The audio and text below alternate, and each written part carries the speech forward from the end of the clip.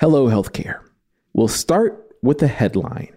Dolly Parton makes generous gift to advance COVID-19 research at Vanderbilt. After that headline, things exploded, and that's putting it lightly. This news got spots on the Today Show, national television, and it drove over 6 billion impressions in under 24 hours. What's the anatomy behind such powerful celebrity backing for a health system's efforts?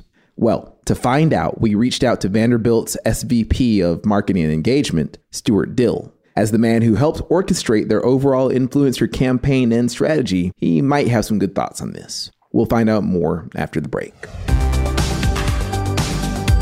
Consumer experiences, major disruptors, and AI tech are shaping healthcare for years to come. On Hello Healthcare, we dive deep on those issues with leaders who are driving change. I'm Chris Hemphill, your host of Hello Healthcare, and we hope that these stories will help you to create or demand a better future in healthcare. Stuart, would you mind just giving us a little bit of background on you? Yeah, thanks for having me. So I oversee marketing and what we call engagement. It is my second career. So I started in the entertainment business. So I had a 30-year career in entertainment based out of Nashville. So the two greatest exports in Nashville are music and healthcare. So I've been lucky to be involved in both. And, we have a, embarrassing amount of blessed with riches in Nashville with a lot of high profile personalities. And there's a lot of philanthropy and there's a lot of goodwill in that community. So part of my role is to engage folks that may have megaphones and want to help share our story and get involved in the medical center and share the mission. And we do that in a number of different ways. And we often say, it doesn't matter if we're just raising awareness or raising funds. They're not mutually exclusive, but we're always trying to help share our message through influencers. Fantastic. I know that there's been all kinds of different contexts in which you all have heard about influencer marketing and influence strategies. But as Stuart outlined, the megaphones that folks have outside, outside of healthcare, might be about amplifying a brand or getting people to drive more purchases. But the influencer strategy that Stuart's going to share is really touching because it's about what we can do, what these megaphones can do to get people who otherwise wouldn't have heard that message to engage their care. One really exciting part of that is actually the story around Dolly Parton's donation to help spread vaccine and vaccine awareness. But I want to get started at the very basics. Could you talk about influencer marketing in a healthcare context? Well, you start with it. It's mission driven, at least it is for us. So we're a nonprofit academic medical center. And so there is, part of the cornerstone is that certainly we have a clinical enterprise that has profits and profit driven, but all of those profits are plowed back into research. And that research then is funneled back into the clinician side. So the clinical side, the research side, the educational side, the three parts of the academic medical center are woven together, and that is the mission of the place. And so once you tell that story and you have an understanding of it's not just a clinical enterprise, but there's a mission behind research, and that story often can be shared, as you said, louder with folks with megaphones than we can tell our own story. And you will reach audiences that we couldn't reach ourselves. So we try to share that story, the story of our mission, and see if we can attract folks that will have buy-in, and then see where it goes. We literally introduce them to different segments of the medical center. It could be children specific, cancer specific, or disease specific. And they may want to get more involved through fundraising or through education. We can put them on advisory boards. Really, our goal is just to educate and have them have a real sense of what and who we are, and then spread that in any way that they feel that they can share and do that in an effective way. Great. And it's warming to hear that mission-driven perspective around this influencer marketing concept. And to help solidify that, I think it's always great to lead off with examples and stories. And when we met, you were telling me a fantastic story about the relationship with Dolly Parton. Yeah, there's so many. And so I'll tell you the Dolly story, but there are wonderful examples in a lot of different communities, but certainly a lot at Vanderbilt in Nashville. But the one that people are talking about as of late is the connection with Dolly and Moderna and the vaccine. So the way that happened is she has been a champion of the medical center in lots of different areas, including children's, for us, and raising awareness and raising funds with us. And when COVID hit, she was outspoken of being someone that was pro-vaccine, and asked her physician, who is at Vanderbilt, tell me about what Vanderbilt's doing in the research area with drugs, therapeutics, and even the vaccine. And I won't go into all of that, but there's a lot of Vanderbilt's fingerprint on all three of those areas, in treatment and in the vaccine. But she got excited about that and said, let me give $1 million to the vaccine center, the Vanderbilt Vaccine Center. Use it however you see fit. So a wonderful gift. At that time, again, we did not, certainly the public didn't know where we were with any of the vaccines that we all now know. But the early trials of Moderna were starting, and Vanderbilt was involved in the early trials.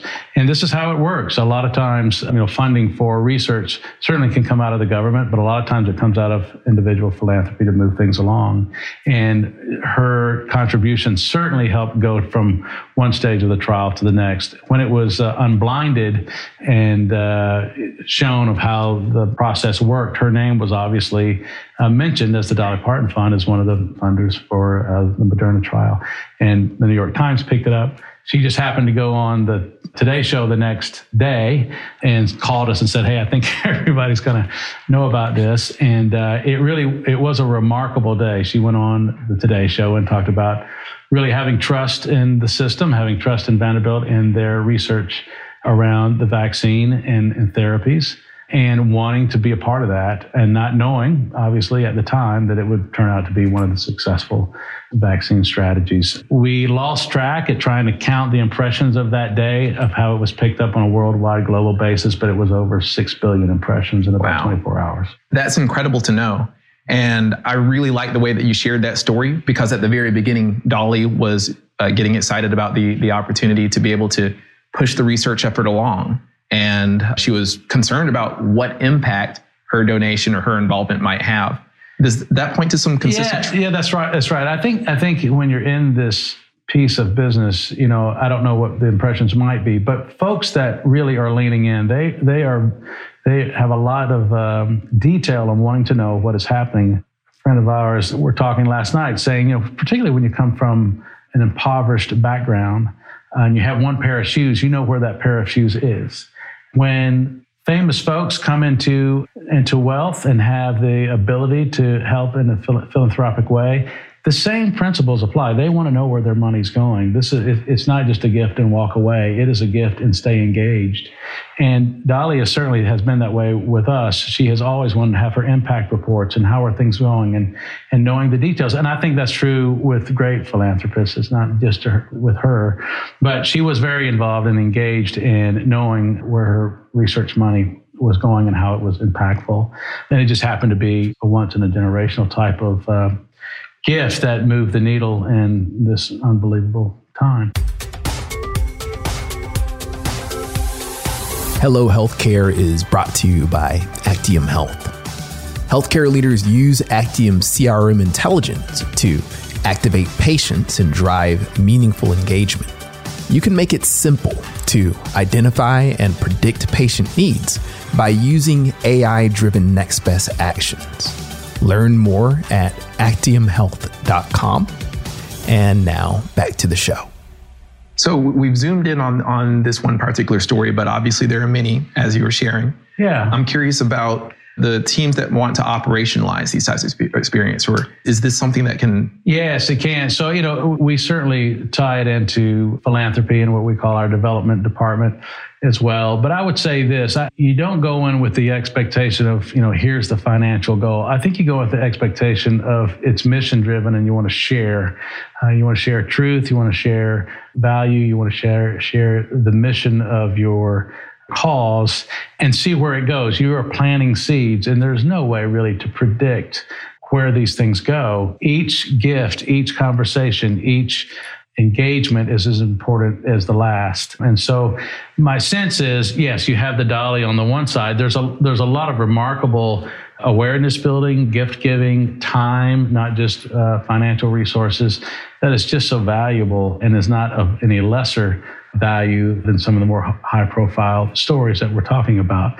At Vanderbilt, in the Children's Hospital, the Monroe Carroll Jr. Children's Hospital, we opened a Seacrest studio. Another great high-profile philanthropist is Ryan Seacrest, and what he has done and how innovative for him to open and create this sacred space of radio and television studios within children's hospitals to give children in the hospital an escape and a way to go in and connect with different personalities and programs, and also be a distraction. That was his idea. He now has 10 or 11 of these in children's hospitals all over the country. Obviously, he leveraged his celebrity to do that. But I would just say the Dolly stories, the Ryan Seacrest stories, and then there's singer-songwriters that you don't know in Nashville that just come up and go, I'm going bedside to bedside.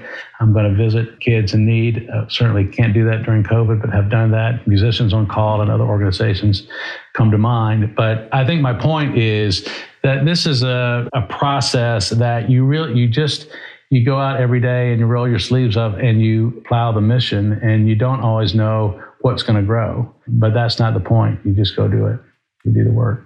Excellent. There's a portion of the audience when they want to start making these similar ties at their organizations. I know that it's probably something that takes a lot of years, a lot of rolled up sleeves, a lot of effort to build.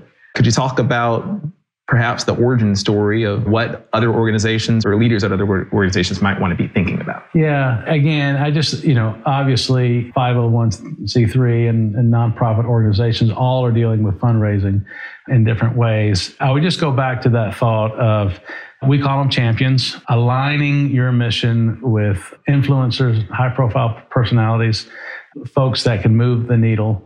And the point is that it's not a one and done. It's a nurturing campaign. It takes time, and that you need to build relationships and build trust. And a Dolly gift of $1 million that turned into, part of the story and the journey of Moderna didn't happen the day she gave $1 million. It happened 20 years earlier, right, when she was developing a rapport with her lifetime physician, who was a Vanderbilt physician.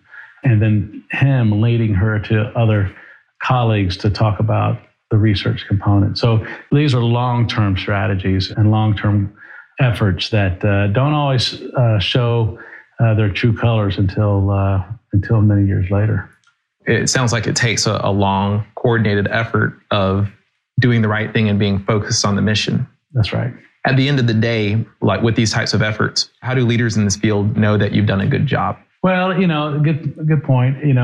My sense is certainly we all deal with metrics, and we all talk about goals, and we talk about fundraising goals, but it's also about reach, and it's about culture, right? And it's not just about hitting a certain number. In an academic medical center and a research medical center, folks are rolling up their sleeves every day just to improve the human condition. How you put a measurement on that? Yes, we do quarterly reports and we do fundraising goals, and some of those are met and some of those are not. But it is difficult to get a real calculated measurement, quantitative measurement of philanthropy, because it is a combination of a quilted effort of strategy, fundraising, and mission sharing and culture-driven awareness. Excellent. Well, I like the development of that story and the absolute focus on the mission. And I hope that folks would be inspired to maybe follow in those footsteps, or maybe potentially ask questions or reach out. Curious if you'd like for folks to reach out to you. Obviously, we're in Nashville, easy to find. We are always looking for folks that would want to amplify, lean in, engage through awareness or fundraising. Certainly can find me on the Vanderbilt University Medical Center website for any donations that would go to our office. Stuart, I really appreciate that. Pleasure to be here. Thank you. Thank you, Stuart. Thanks again for tuning into Hello Healthcare. If you like what you heard, we appreciate a review on Apple, Spotify, or wherever you're listening. You and your feedback fuel us. This conversation is brought to you by Actium Health. To get the latest on what these healthcare leaders are saying, find us at hellohealthcare.com and subscribe. Thank you. And when we see you next time, hello.